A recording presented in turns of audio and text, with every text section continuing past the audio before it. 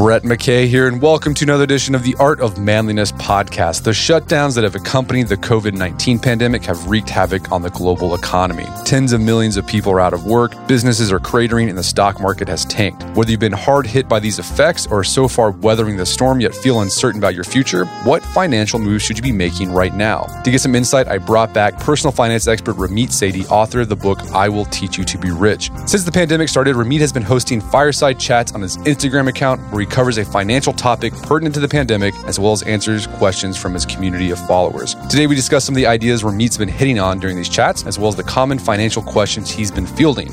I begin our conversation by asking Ramit why he tells people they shouldn't panic but should overreact. We then dig into Ramit's advice for people who fall into different categories as to how the pandemic has affected them, beginning with the survival strategies for those who are out of a job altogether. Ramit then shares the money moves people who do still have income coming in should make, and why he's changed his tune on how much of an emergency fund you should have. We then discuss why now is a good time to find ways to earn more money and what investing should look like during an economic slump. And we end our conversation with Ramit's advice on how to look for a job during a pandemic and what small businesses can do to adapt to the current climate. After the show's over, check out our show notes at aom.is/pandemic finances. Ramit joins me now via clearcast.io.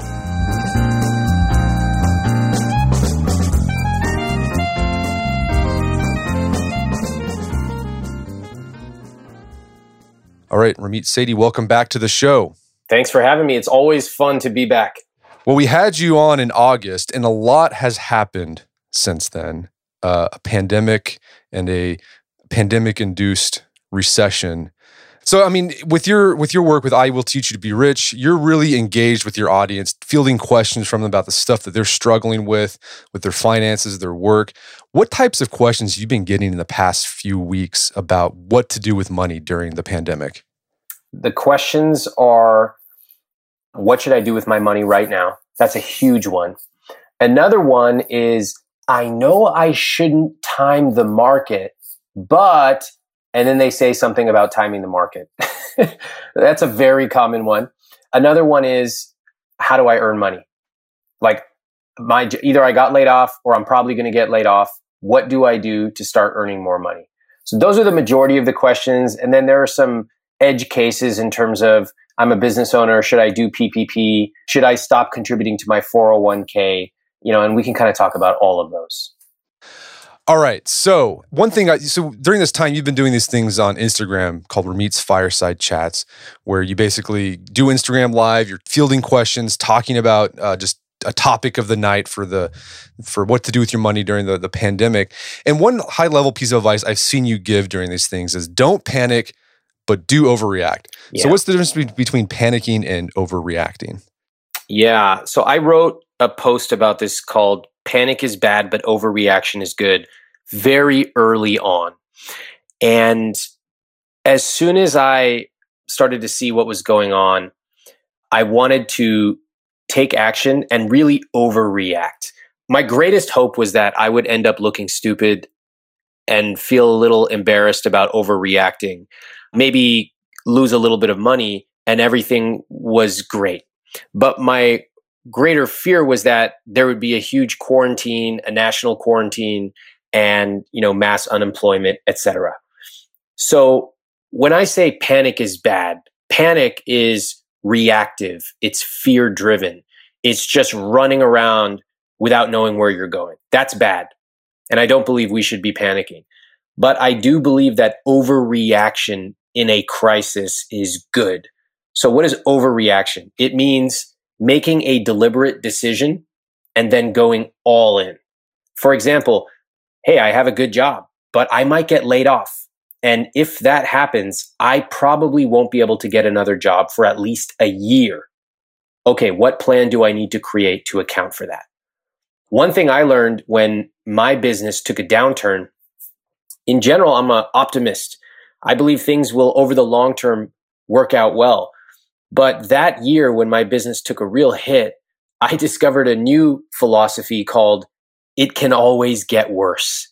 And to really internalize that means whatever model of how bad you think things can get, double it or triple it. And then you're talking about a real overreaction plan. And because the result is, even if it doesn't happen, the worst doesn't get worse, like you're not any worse off. In fact, you're probably prepared for the next downturn that comes. Yeah, I mean, what's the worst? You're embarrassed. People make fun of you because you bought too many, Heinz chili cans. And actually, maybe you did incur some financial cost. Maybe you canceled your wedding because you were planning for an overreaction and you said, 6 months away, but I'm just going to cancel it right now out of abundance, because even though I'm going to eat X $1,000 in cancellation fees, it's better to have the rest of that money in my pocket now, just in case. So there could be some costs, but you have to balance that against, what if you're right? And what if this actually is worse than you think? And I have to say that psychologically and culturally, most of us in America do not spend a lot of time thinking about the worst. In general, we're a very optimistic culture. We think about what can be. We think about possibility. And that's what makes part of our culture so magical. But it also means that we are ill-equipped to evaluate risk. And frankly, everyone is. No one's ever gone through a global pandemic exactly like this. So nobody can expect you or me or anyone to get it exactly right. But my general philosophy in something like this is, don't worry about looking stupid and don't worry about incurring a little bit of extra expense. You need to focus on overreacting, because the worst case might actually come true.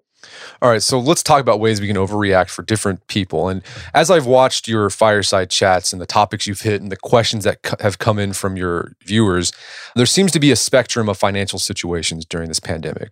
At one end of the spectrum, you have folks who have lost their jobs. They have no savings. They're not able to pay rent. They can't pay their bills. I mean, dire straits. At the other end, you have people who still have a job. They still have income coming in. They might even have an emergency fund. So it's kind of inconvenient, but they're okay. And so in these fireside chats, you've addressed these different groups of people, have tried to. So let's talk about that former group, folks who've lost their job. I mean, you look at the unemployment rates, it's just terrible. People can't pay their rent. People are having trouble paying their bills. So for these folks, what are the money moves they should be making now to maintain solvency? Yeah. So for the people that are in tougher financial situations, there are some things that you can do immediately, and they can provide you some relief. And I have to say that there hasn't been a really consistent source of information on this. So it's totally understandable that people are frustrated.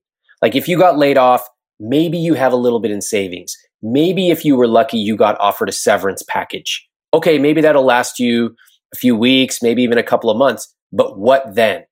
We have to remember that in recessions, depressions, crises, you're not the only one looking for a job. Millions of other people are too.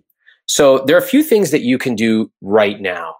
And I'm going to give people a framework, and then I'm going to give some specifics. So the typical advice is, cut back on everything. And I would rather be a little bit more surgical. So I'm going to advise something called the CEO approach. Cut costs, that's C, E for earn more, and O for optimize your spending. Now let's skip around a bit for the people who need immediate relief. Okay, the obvious thing under C is any large purchases or plans you have for the rest of the year, just cancel them. So I had somebody who asked me about, my wedding's coming up in 6 months. Do you think I'm going to need to cancel it? I was like, without a doubt, cancel it. Doesn't matter if you incur extra fees. The money you need in your pocket now is worth more than the money you could potentially have later. Okay? That's sort of obvious. Any trips, wedding, any gym that you used to be a part of, just cancel it. Even if you're going to incur reinitiation fees later. Deal with that later. I think O for optimize your spending is really powerful here. There's a script that I'm going to give everybody. You can call up the companies that you currently pay money to, and you can say this. You can say, hey, I'd like to discuss my options with you. I've been a good customer for 3 years, and COVID-19 is making it difficult for me to continue my usual payments. So I'd like your help with some options. And you can do this for your car insurance company, your cable company, your credit card if you owe them money, student loans, cell phone, and even your landlord. Now, not everybody is going to work with you, but I have shared this with my I Will Teach You to Be Rich audience, and many people are making a couple of phone calls and saving $1,000 or more. And on your website and in your books, I love it because you give word for word, transcripts, basically scripts to follow, so you can negotiate this stuff down. Yes, and it's amazing. A lot of people don't know why these companies would want to do it. They think these companies are only out to get their money, which may be true, but you have to understand their business model. See, first of all, they spent a lot of money to acquire you as a customer. Second of all, they're taking a huge hit right now. So they want to recover as much money as they can. And three, these companies know that when things get back to normal, they want to make sure they have a strong customer base. So for those reasons, a lot of them are willing to freeze your payments. They're willing to waive certain fees, or in some cases, they're actually willing to waive your entire payments. But you have to ask. And this requires picking up the phone. It's not something you can typically do on email. Yeah, I always encourage people to pick up the phone. Yes, even millennials who are afraid of talking on the phone. I know it's been 3 years since you called somebody. I'm a millennial too. Come on, grow up. Let's do it.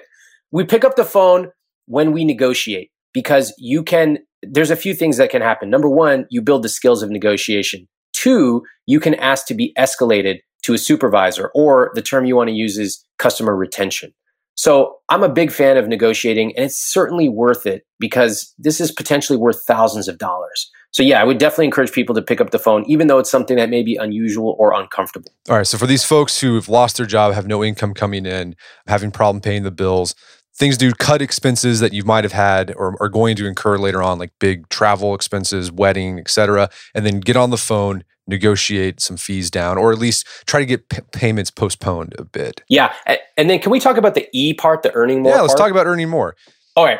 So I want to start off with the people who are in tougher financial situations. So if you have been laid off, then file for unemployment. This is something that I have to emphasize talking about because there's a lot of pain right now for people who, as recently as 2 weeks ago, were well employed. They had great jobs. They were maybe providing for their family, and suddenly they're filing for unemployment. It can feel humiliating and it can feel confusing. Still, those resources are there for a reason. They're there for you. So I think it goes without saying that I would encourage you to take advantage of those resources. File for unemployment. Use the money. It's there for you. And I say this because I have gotten a lot of messages from my readers who feel humiliated to have to go ask for unemployment. But I don't believe in that at all. Those resources are there for you, so you should absolutely use them. Well, you're the one who paid into it, right? I mean, that's on your pay stub, unemployment, like a part of it goes there. Yes. We want to take advantage of every resource available to us. And so I definitely believe in that. And I think that is also, if you're in tougher financial situations, that's going to be immediate relief for you. And where do people typically need to go to do that? Because that's something like, I'm sure for a lot of people, this is like the first time they've ever had to consider filing for unemployment. So they don't even know how to do that. Well, that's you're exactly right. And that's why there's a lot of frustration around. It's one thing to be uprooted or lose your job. It's another thing to have your health at risk. And then it's a third thing to not even know where to go. So, if you, for example, I'm in New York, if I Google New York unemployment, you're going to see the procedures right there on the website. So I would encourage you to do it. And I have to say that I've been keeping track of a lot of my students who have filed for it. And there are delays. So obviously the sooner you can do it, the better. Okay. So we just talked about folks who are in that extreme end where they're just in really dire financial straits. Let's talk about people who still have a job, have income coming in. Yeah. What should be their financial priority during the pandemic slump we're experiencing right now? Well, I have recently changed my advice. I used to advise a 3 to 6 month emergency fund, and I'm now advising a full 1 year emergency fund. The reason for that is that, as I said, overreaction is good. And I also think things can always get worse. And we are just now starting to grasp how big the unemployment numbers are. So if you have a job and you're fortunate enough to have income, I would highly prioritize liquid savings. In order to do that, you can do several things. Number one, obviously cut your expenses like I talked about, optimize your spending, do the same things I just talked about. But you also want to consider pausing any automatic investments that you have and redirect those to a savings account. And that's pretty unusual for somebody like me to say, because in general, I'm a big fan of aggressive investing, especially over the long term. But if you don't yet have a 1-year emergency fund, I would prioritize that first. Okay, well, let's talk about an emergency fund. Like, what does it mean for because that's something, financial advice you see all over the place in books, blog posts, 3 to 6 months or 1 year. And I think when people hear like, oh, I need to have a 1-year emergency fund account. Okay, they typically do this. They think, well, I make $60,000. I need $60,000 in cash. Is that what you're talking about? No. Okay, I'm so glad you brought this up, because it is one of those things that's kind of tossed around in personal finance, but nobody goes into detail about how much is it, and also when do you spend it? Nobody talks about that. So let's break it down. I'm going to use some simple example math here. Let's say that in order to live, just the basics, my rent, maybe if I have a car payment, the basics, it costs me $1,000 a month. All right, let's just say for easy math. So how do I calculate that? I want to kind of just do a quick evaluation of what I spent in the last 4 weeks. And if there's anything I can cut out that would not be critical to me living. In other words, imagine you got laid off, and if you have a partner, your partner got laid off. What would you cut right away? Chop that stuff off. You can typically chop about 15 to 30%, depending on how large you've been living right there. So now you're down to $1,000 a month for your minimum expenses. So if we multiply that by 12 months, that's $12,000. That is how much I need to eventually save to have a 12-month emergency fund. Now, what you're going to discover is that number is probably pretty large for you. And for many people, they don't have that much in savings, and it would actually take them a long time to get there. Great. At least we know. Because in a time like this, my framework is accept reality, make a plan, and move. You got to accept reality. And that might mean that, you lost your job and that job's not coming back for the next 2 years minimum. Or it might mean that you need a big emergency fund, so you need to figure out a plan to do that. So what do? You follow the CEO strategy I talked about. And because you may have investments that are already being automatically put in, like if you've got a 401k, et cetera, you may want to put those on pause and redirect that money towards your 1-year emergency fund. And one final thing. Hey, if it's going to take you a long time to build up that 1 year, that's okay. Just keep working on it. And it's better to get 80% of the way there than to get 0% of the way there. No, that's an important principle that you hit in the book. 80% is better than nothing. I think oftentimes we have this idea in America, it's like, well, if I can't do it perfect, then there's no point in doing it at all. Yeah, I mean, we see this in fitness, we see this in business, we see this in so many things. There's an old story from one of my readers who wrote me many years ago, and she said, I've been trying to go for a run 4 days a week, but I can't ever seem to motivate myself to do it. And I said, why don't you just go once a week? And then she wrote back and said, once a week? That's not going to accomplish anything. That's pointless. Why would I do that? And I thought to myself, she would rather dream about 4 times a week than actually do it once a week. And that is true for emergency funds. Many of us would rather dream about a 1-year emergency fund than start building week by week. And what are some mistakes you see people make when they're trying to get that 1-year emergency fund? Number one is they get overwhelmed and do nothing. They don't know what their expenses are, and they just think, I make $60K, so my emergency fund has got to be $60K. That's not correct. Your emergency fund will typically be less than your income. That's almost always the case. Then when they actually calculate it, which is a very small percentage of people, we're talking about single digits now. They look at that number, they go, oh, wow, that's going to take me years to build up. Forget it. So they do nothing. Those are the biggest mistakes. On the real fringes or on the margins, one mistake is that when people have it, they don't use it.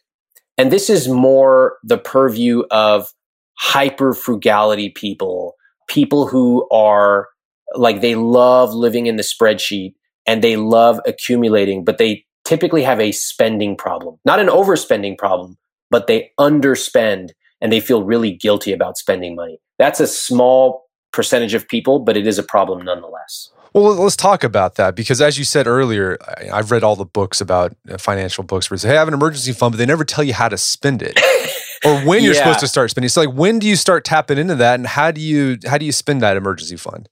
Okay. So this is a pet peeve of mine in the personal finance world because everybody teaches you how to save, but nobody teaches you how to spend. And that is something I've been spending a lot of time on in the last few years, talking about concepts like money dials and conscious spending and really encouraging people to spend extravagantly on the things they love.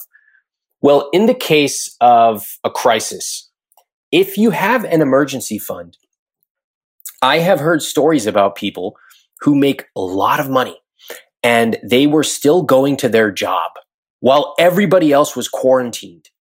And I was like, why are you going? And they're like, well, I need to make money.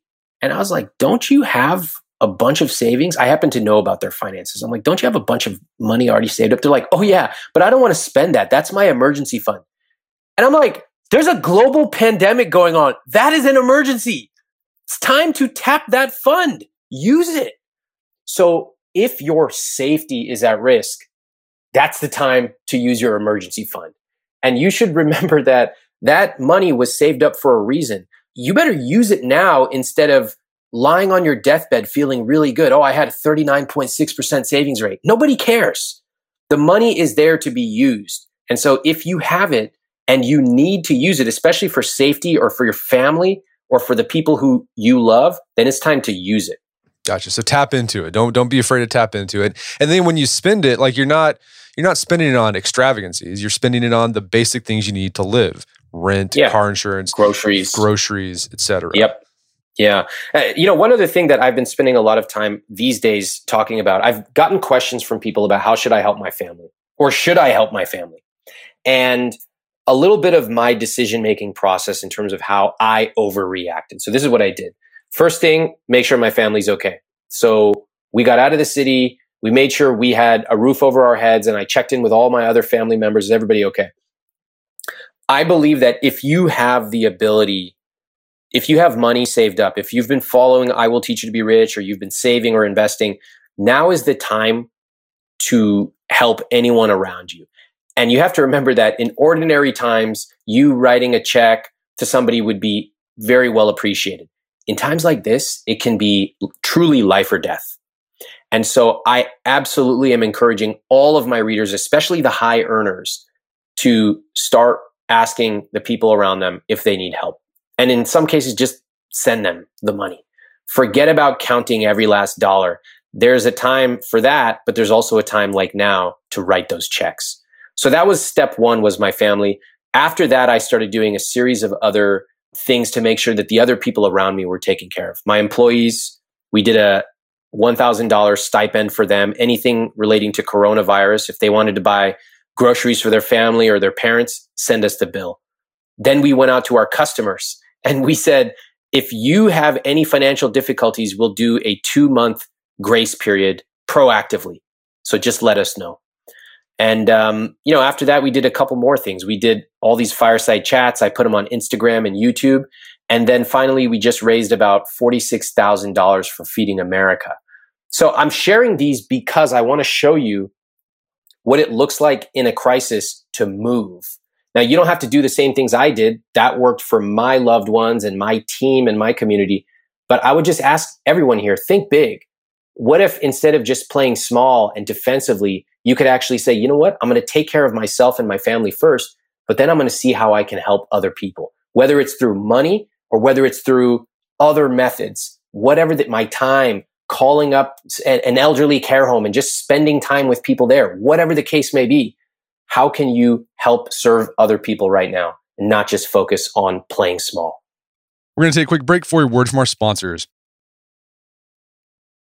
And now back to the show. All right. So for those folks who are they got a job, income coming in, focus on that 1-year emergency fund. You're going to put investments on hold for a bit. You're not going to put anything in there. And then if you've gotten that, start looking around and seeing how you can help others around you. Yeah. So that's where you start looking for opportunities. And I think there are two kinds of opportunities. One is the opportunity to help other people. Second is your own opportunities. It's very, very likely that some people will come out of this pandemic even stronger.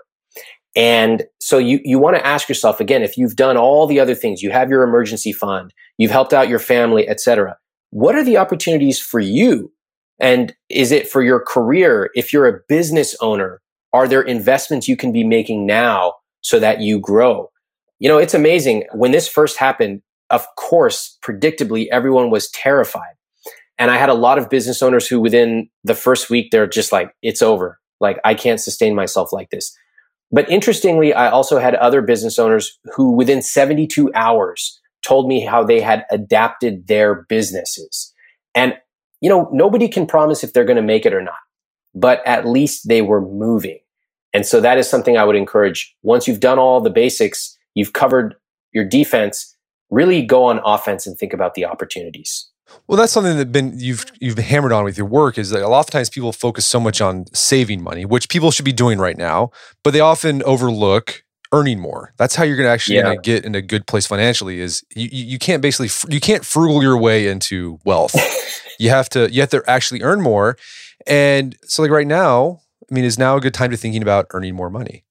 Yeah, absolutely. I mean, again, if we've covered the basics, then you know, it's interesting that so many people have been playing defense for so long that they actually lack the skills to think on offense. So they're worried about all the things that can go wrong, but they never stop and ask themselves, what if everything went right? What if instead of playing not to lose, I play to win? And so right now could be an amazing opportunity to start a business. I've had a whole bunch of people join our Earnable program. And I'm going to give you a couple of examples of people who have started their businesses just in the last few weeks. You ever hear of those things you go to on date night where you paint and drink wine? Have you ever heard about that? Yeah, no, I've been to one before. I didn't drink the wine, but I've been to one, yeah. Oh, okay, interesting. So first of all, I just want to say painting in a group is my nightmare. I definitely do not want to do that. It's not my thing. But one of my students in Earnable started this and did it virtually through Zoom. Now, you can sit here and say, well, nobody would do that and they're not going to have paint and all the reasons it can go wrong. But this person said, you know what if I'm right? And so they did it. And she just launched it last week. She made $100 her first time. Now, isn't that amazing? $100 can turn into $500, $500 can turn into $5,000, and on and on and on. And what a beautiful idea to say, you know what are you doing tomorrow night? Oh, nothing. That's what all of us are doing. So why don't we get on Zoom and let's do this together and we'll have an event that we can remember. Would you be willing to pay like 30 or 50 bucks for that? Of course. And boom, there we go. So you have to remember that in times like this, people have spent thousands of years paying for entertainment, for clothing. They've paid for their children to be entertained and to be taken care of. There are so many parents right now who are desperate for lesson plans for their kids. There are a million things that you could do right now to start a business. And although we cover them in detail in Earnable, I just want you right now to be thinking offensively, think creatively about how you might be able to earn more. Well, an example that I saw on your Instagram was your mother. She started a cooking class.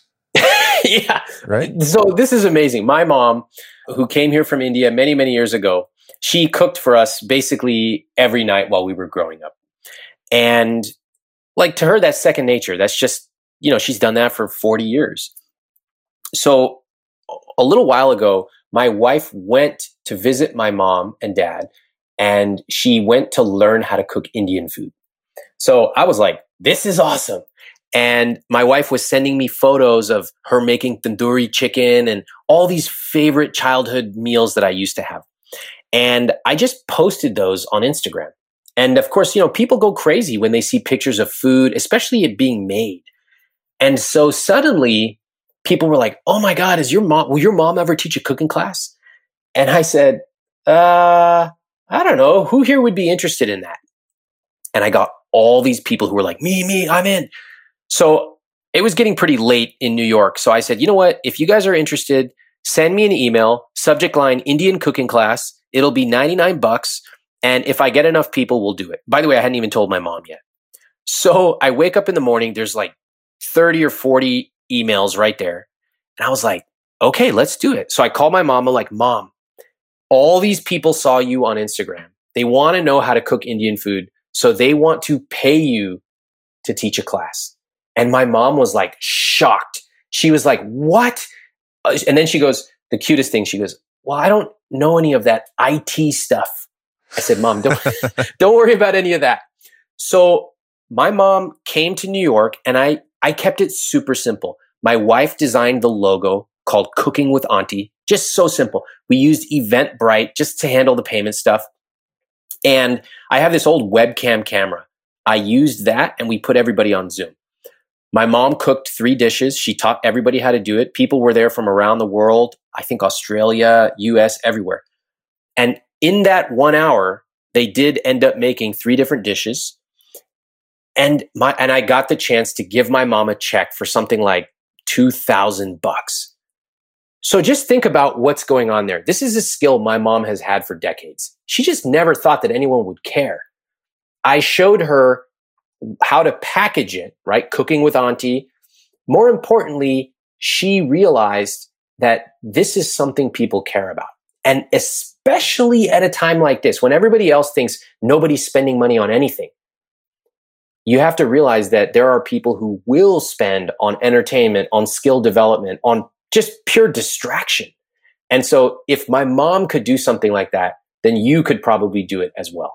So yeah, start thinking about side hustles, easy things you can do. And I think one of the benefits that come from trying to start a business during an economic downturn like this, I mean, of course it's hard, but I think one of the benefits is because there's less money, like you can't afford to be stupid, right? Like, ooh, what do you mean by that? I love that. Well, it's like if you're not getting VC, like a lot of these companies get VC funding. They often just do stupid stuff. They blow it on just stuff they don't even need, products that the market doesn't even need. But, if you're starting during a recession, you have no money, like you got to be like your mom. Like, okay, what's the bare minimum I need to get this going? And then you kind of carry that with you, I feel like, through the rest of your business career, hopefully. Yeah, I think you're right. And I've seen that in my own business. So once this happened, I was like, okay, I want to serve my community. What is the way that I know how to do it? Well, I can give advice about money, business, careers, and psychology. So I started these fireside chats. But the problem is I don't have all this fancy equipment and a camera crew. I don't have any of that. So I used my iPhone. My wife was my awesome videographer. And I learned, by the way, how to start a fire, which we don't learn in Manhattan. And that was it. And you're right that sometimes at a time like this, it forces us to focus on simplicity and what people care about. And nobody really cares about my DSLR, whatever camera equipment and my fancy boom mics. They don't care about that. They're just like, hey, we like this guy. He's telling some jokes and he's giving some advice. Perfect. So I'm really glad you said that. This is a time to be able to be creative, to experiment, and to get down to what people care about.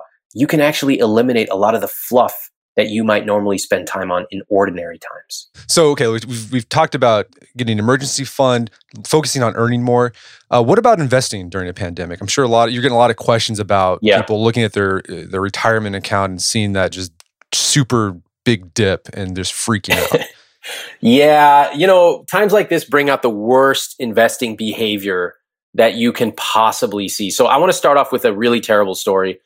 Terrible stories, they are bad, but they also serve as a lesson for all of us. And depending on how deranged you are, they also serve as entertainment. So let me just share this one. This person DMs me about a week and a half ago. They go, hey, Ramit, I need your advice. I finished your book and I logged into my investment account where I've been investing for a few years, and I decided to sell everything 2 days ago. Unfortunately, the market went up like 15% in the last 2 days. What can I do? And I was like, oh my God. So, the first thing I did was I anonymized it and I posted it on Instagram. And I said, what would you advise this person? Because this is a teachable moment. And, of course, the answer is the money's gone. You lost it because you sold low and now you're going to buy high. The larger problem, which is less commonly known about, is that there's a great study showing that in a 10-year period that they researched, if you missed the 10 best days of investing, your return dropped from about 7.7% to roughly 2.8%. Let me repeat that for everyone to understand. In 10 years, in a 10-year period, if you missed the 10 best days, your investment dropped from about 7.5% to about 2.5%. That's hundreds and hundreds of thousands of dollars. But there's the one catch. You don't know what those 10 days are going to be. So that's why it's important to focus on time in the market, not timing the market. And unfortunately, this person did exactly the wrong thing. They logged in, they panicked, and they let their emotions get the best of them. So I'll give you the quick rundown on what you should do with your investing, and then we can talk about any specifics. If you've already covered your 1-year emergency fund and all that stuff, yeah, follow your investing plan, right? This is the plan I talk about, and I Will Teach You to Be Rich. If you believe that over the long term, the market will continue to return, then you're just seeing the market on sale. And it's interesting that we all get excited if, we go to the store and milk is on sale or pasta. But when the market drops 20%, we suddenly freak out. If you're young and if you believe that the market will continue to go up over the long term, then you have an opportunity to continue investing at lower prices. So that's exactly what I've done. And if you have additional money, you can also put that into the market as well. But I think the big rule, don't sell no matter what. Unless the only time you would absolutely have to sell at a time like this is if you truly need the money. But I can tell you that of the people who write me totally desperate, like fewer than 0.5% have gotten to that level. Very few people have filed for unemployment, have used the CEO strategy, have called up all those companies, have gotten all these refunds, and still need to sell their investments. It almost never happens. It's way more common that they get freaked out, they log in, they're like, oh my God, I lost $20,000 or $200,000 or whatever. And then they sell. And they almost always come to regret it over the long term. No, I made that same mistake as that girl, at the last recession. Really? What happened? Well, it was the same thing. I started investing. I was in my early 20s. I didn't really know what I was doing. And then I remember when the recession, the stock market was crashing. I was like, oh my gosh. So I sold. And then I got back in and I lost all the money. And I was like, oh, that's not smart. I don't do that again. So now, this is my second go around. I'm not freaking out about it. I'm like, yeah, it's down. No big deal. I'll just keep plowing money in there. So that's a good lesson learned. And it also reminds us that, the money you have in there, you don't need it for a long time. And, I want people to get better educated about investing. It's interesting that when people get in their 40s and you ask them, what's your number one concern? They almost always say money. And yet, almost nobody has read a single book about money. Just think about that. It's a total mismatch in attitudes and behaviors. So read I Will Teach You to Be Rich or read another good book. And over the course of about a week, you're going to learn how money works. And then you're going to understand why freaking out and selling and then trying to time when you get back into the market is a futile task. And it would be better if you instead just don't even log in, keep your automatic plan going. And if you don't have one, now's a great time to set it up and then focus on the other things that you can control. Got it. All right. So we've talked about an emergency fund. We've talked about earning more. We've talked about focusing on your investments. Keep doing that if you've got that emergency fund in place. Something you also have done with your work is talking about finding a job or your dream job. And I know this is a question that you've been getting particularly from recent grads who are entering into the job market during this time. So any advice to these folks who are having a hard time finding a job, whether they're right out of college or they're just trying to find another job because their current job sucks? Yeah. I think the first thing is just to acknowledge that this is going to be a tough market for a long time. All right. And it's not your fault if you're graduating right now or if you just lost your job. That is not your fault. And for what it's worth, a lot of other people are going through it. And I don't want anyone to blame themselves. So I just want to acknowledge that this is a tough one and there's no easy answers. With that said, I have asked the people in my community what's going on with their job searches. And I also asked the hiring managers to tell me what are they seeing on their end. So the obvious answers were I had 4 interviews going and 3 of them just ghosted me. Like they won't even respond to my emails. Okay, so that's happening.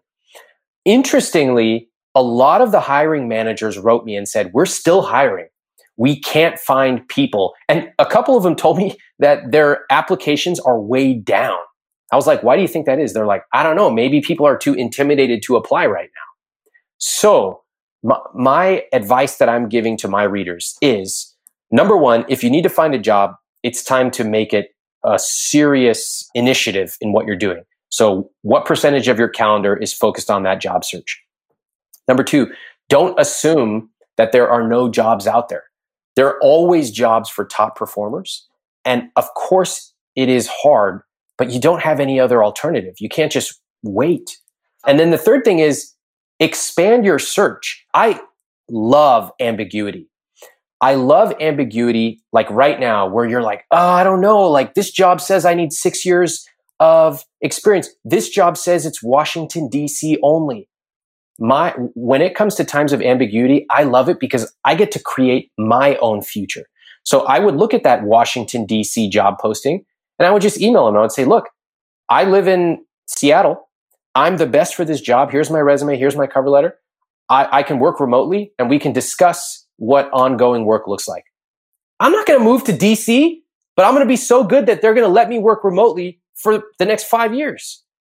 So use this ambiguity in your favor and just ignore if something doesn't make sense to you, like you have to work in Kansas City. No, you don't. Send him an application, be good enough to get the interview, and you can turn that ambiguity in your favor.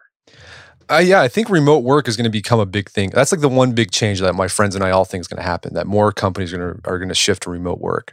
And you've worked remotely forever, right? Yeah, since the beginning. Yeah, same for me. So for us, it's like the difference in lifestyle right now is minimal compared to, if you used to go to an office and things have changed. It's interesting though. I think you're right. I think companies I've spoken to my friends who run companies and a lot of them are like, oh, wow, this like remote work thing is now being forced on everyone. And I think companies are starting to see it. I will say though, working from home has a lot of subtle skills that people don't think about, like how to run a Zoom meeting and all just these basic things that if you work from home, you take them for granted. But if you've done it for a while, it's a huge leg up right now. Okay, so I think the big takeaway from there is don't assume that the people aren't hiring. But let's say you're in a field where, for whatever reason, no one's hiring. Yeah. What can people do so they can kind of hustle while they wait? All right. So this is a really great question because remember when I said earlier we have to accept reality and then make a plan and move? Like if you're a waiter, you need to accept reality that you're probably not going to get another job for another year minimum being a waiter. And that is a really hard pill to swallow. And whether it is being a waiter, whether it's being in the hospitality industry, whatever industry you're in, you know it better than I do. You have to be very candid with yourself and say, is it likely that I'm going to get a job in the next 3 months, 6 months, 12 months? And I can tell you that a few industries that I happen to know, there's still a lot of mistaken beliefs going on. Like, especially as I mentioned, we are culturally oriented towards optimism. Oh, everything's going to get better in 2 months. Okay, I hope it does. But if it doesn't, what do we plan for? If you are in an industry like that, then you have a couple of options. Number one, you can start hustling. You can start earning more on the side, whether it's through an idea, whether it's through tutoring, whatever the case may be. That may tide you over that plus your unemployment. But ultimately, you're probably going to want to look for another job in another industry. And that takes time to ramp that up, to look at what the resumes look like. So I would start looking now. And I would also tap your network.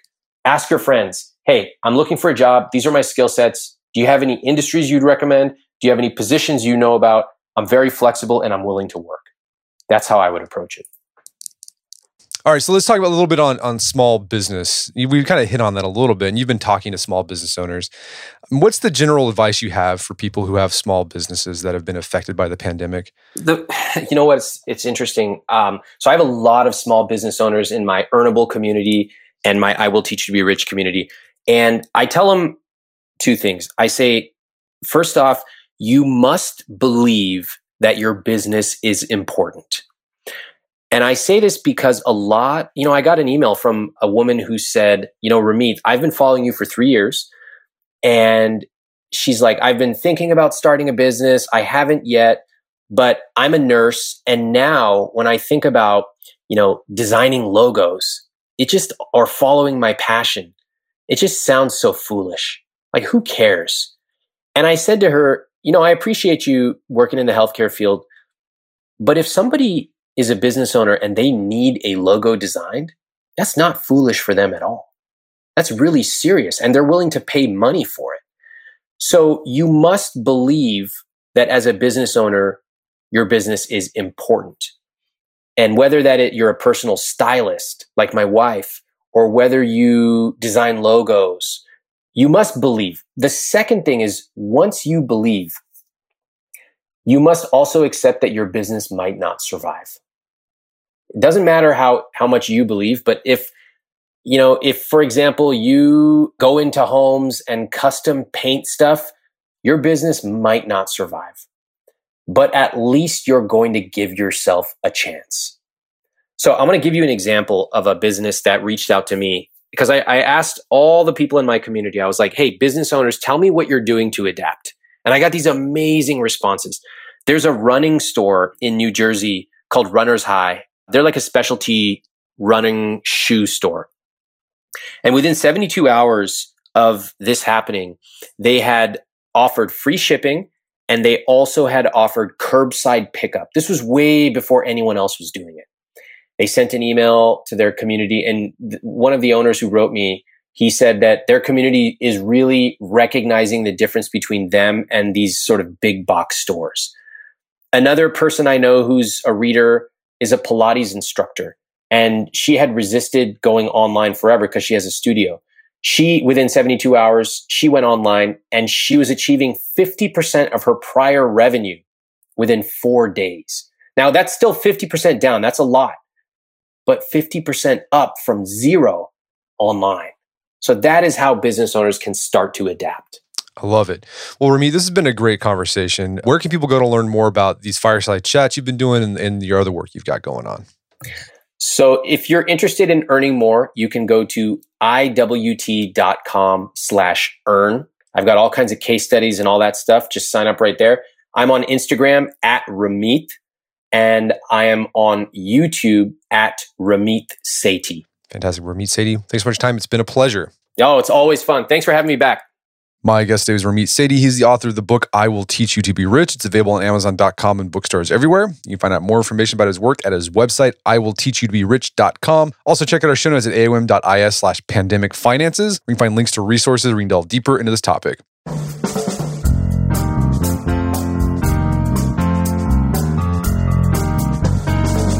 Well, that wraps up another edition of the AOM podcast. Check out our website at artofmanliness.com, where you can find our podcast archives, as well as thousands of articles rewritten over the years about pretty much anything you can think of. And if you'd like to enjoy ad-free episodes of the AOM podcast, you can do so on Stitcher Premium. Head over to stitcherpremium.com, sign up, use code manliness at checkout to get a free month trial. Once you're signed up, download the Stitcher app on Android or iOS, and you can start enjoying ad-free episodes of the AOM podcast. And if you haven't done so already, I'd appreciate if you take 1 minute to give us a review on Apple Podcasts or Stitcher. It helps out a lot. And if you've done that already, thank you. Please consider sharing the show with a friend or family member who you think would get something out of it. As always, thank you for the continued support. Until next time, this is Brett McKay, reminding you not only to listen to the AOM podcast, but put what you've heard into action.